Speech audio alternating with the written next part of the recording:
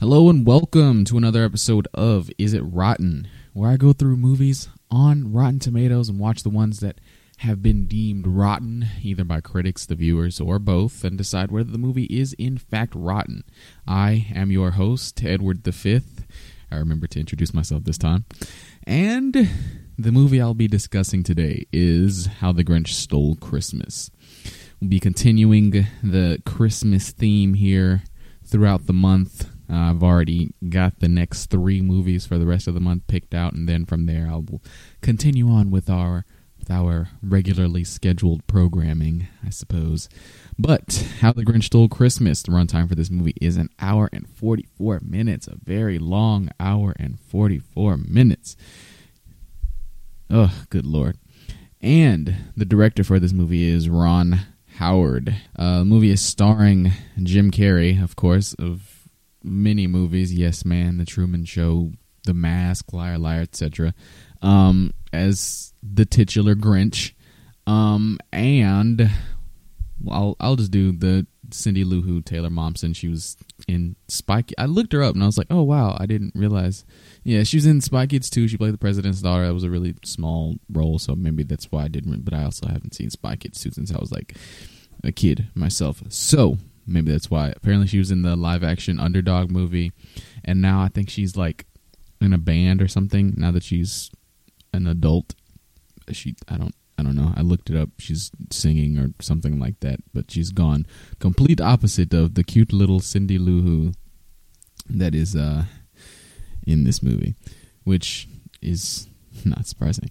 Anyway, plot summary for this movie, How the Grinch Stole Christmas. In this live-action adaptation of the beloved children's tale by Dr. Seuss, the reclusive Green Grinch decides to ruin Christmas for the cheery citizens of Whoville, reluctantly joined by his hapless dog Max, which is actually a female dog, but we won't touch on that. The Grinch comes down from his mountaintop home and sneaks into town to swipe everything holiday-related from the Who's. However, the bitter Grump finds a hitch in his plans when he encounters the endearing Cindy Lou Who. The current percentage on Rotten Tomatoes for this movie is a 52% from the critics and a 55% from the viewers. It's really close to being not rotten, but it's right there on the cusp. So we'll go ahead and discuss the movie. Obviously, we'll go ahead and jump right on into it. Well, I guess before I get started, I just want to say I found this movie under award-winning movies on Netflix. Do with that information what you will. The movie starts off, the way the movie starts off, rather, I don't blame the Grinch for hating Christmas. Like, these people are out here killing each other for presents. It's like Black Friday, but worse. And this is all the day before Christmas. Like, for a town that loves Christmas so much, you would think they would get these presents and shopping and stuff done long before the day before Christmas, or like whatever, the 2 days before Christmas, the day before Christmas. The passage of time in this movie, I don't get it. But even if it's the day before Christmas, people are trampling people. Like, a person literally got rolled over by a bike. It's ridiculous. And then they have this 99% off sale. That's an amazing sale. But 2, that's ridiculous. These people are being absolutely lazy and doing their Christmas shopping the day before Christmas. That's what just doesn't make any sense. Doesn't make any sense. And then the Cindy Lou Who's dad's name is Lou Who. Why?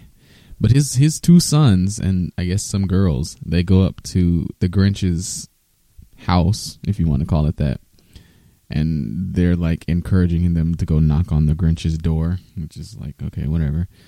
And the dog Max comes out with this big fake looking thing and scares them off, and they come running back to town yelling the Grinch and blah blah blah, and that shuts down the whole town. Like, the whole town stops what they're doing just at the simple mention of the Grinch's name, which is like, excuse me, what?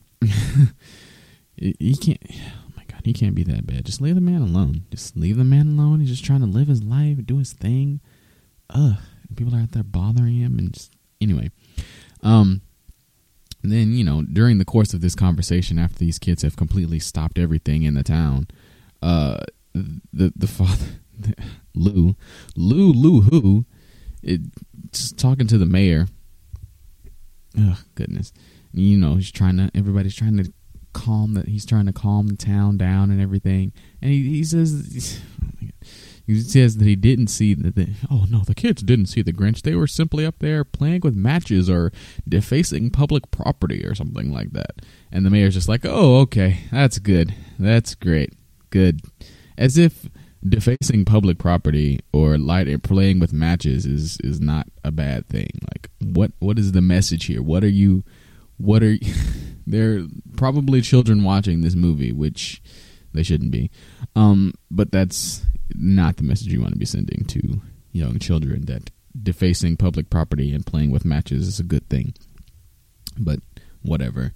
Then we go to this whole mail room scene where is Lou Who the only mailman in this entire town? I mean, the town doesn't really look that big, but one mailman to handle all of this stuff, all of these presents and stuff that needs to be delivered for Christmas. This is outrageous. And people are still trampling and fighting, and it's just it's disgusting. At this point, I'm already feeling like, oh my God, this movie is far too long.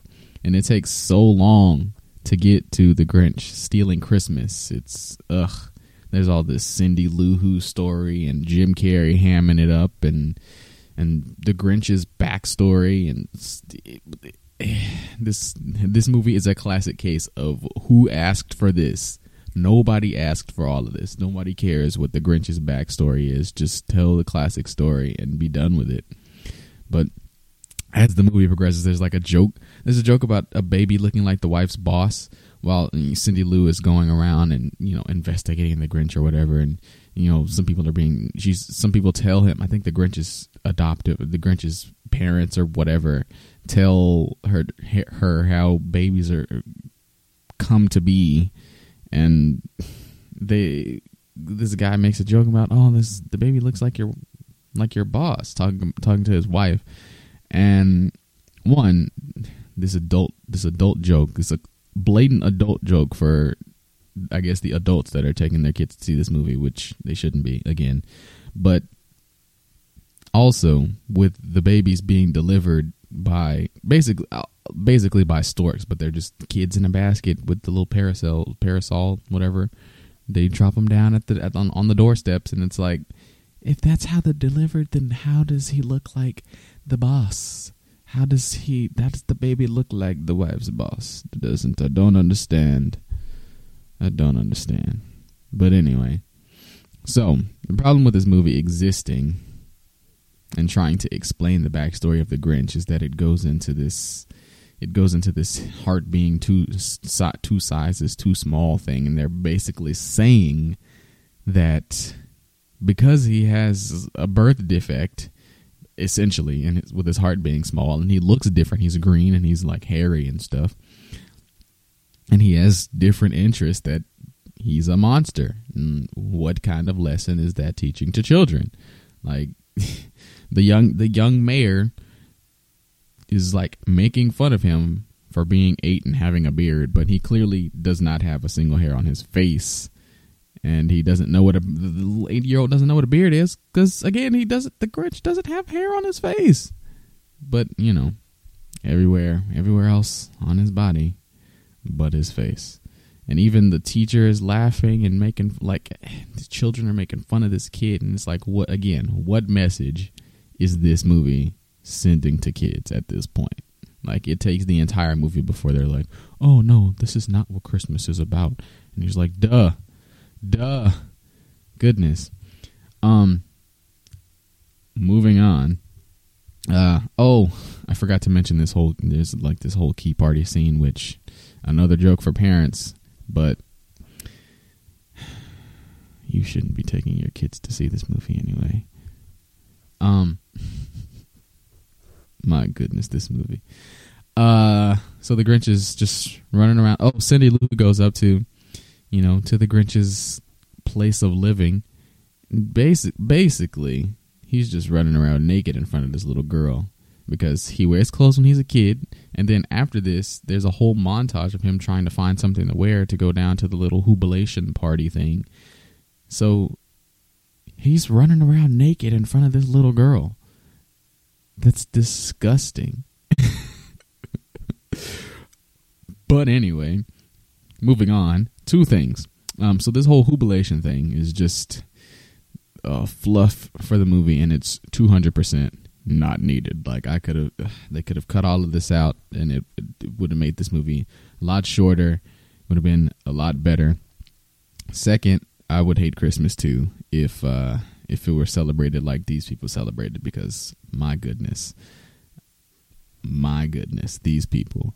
And then the mayor, after all of this shenanigans, the mayor gives the Grinch a razor, calling back to how he picked on him as a kid, and the whole town is just laughing at it. Like, this town is terrible.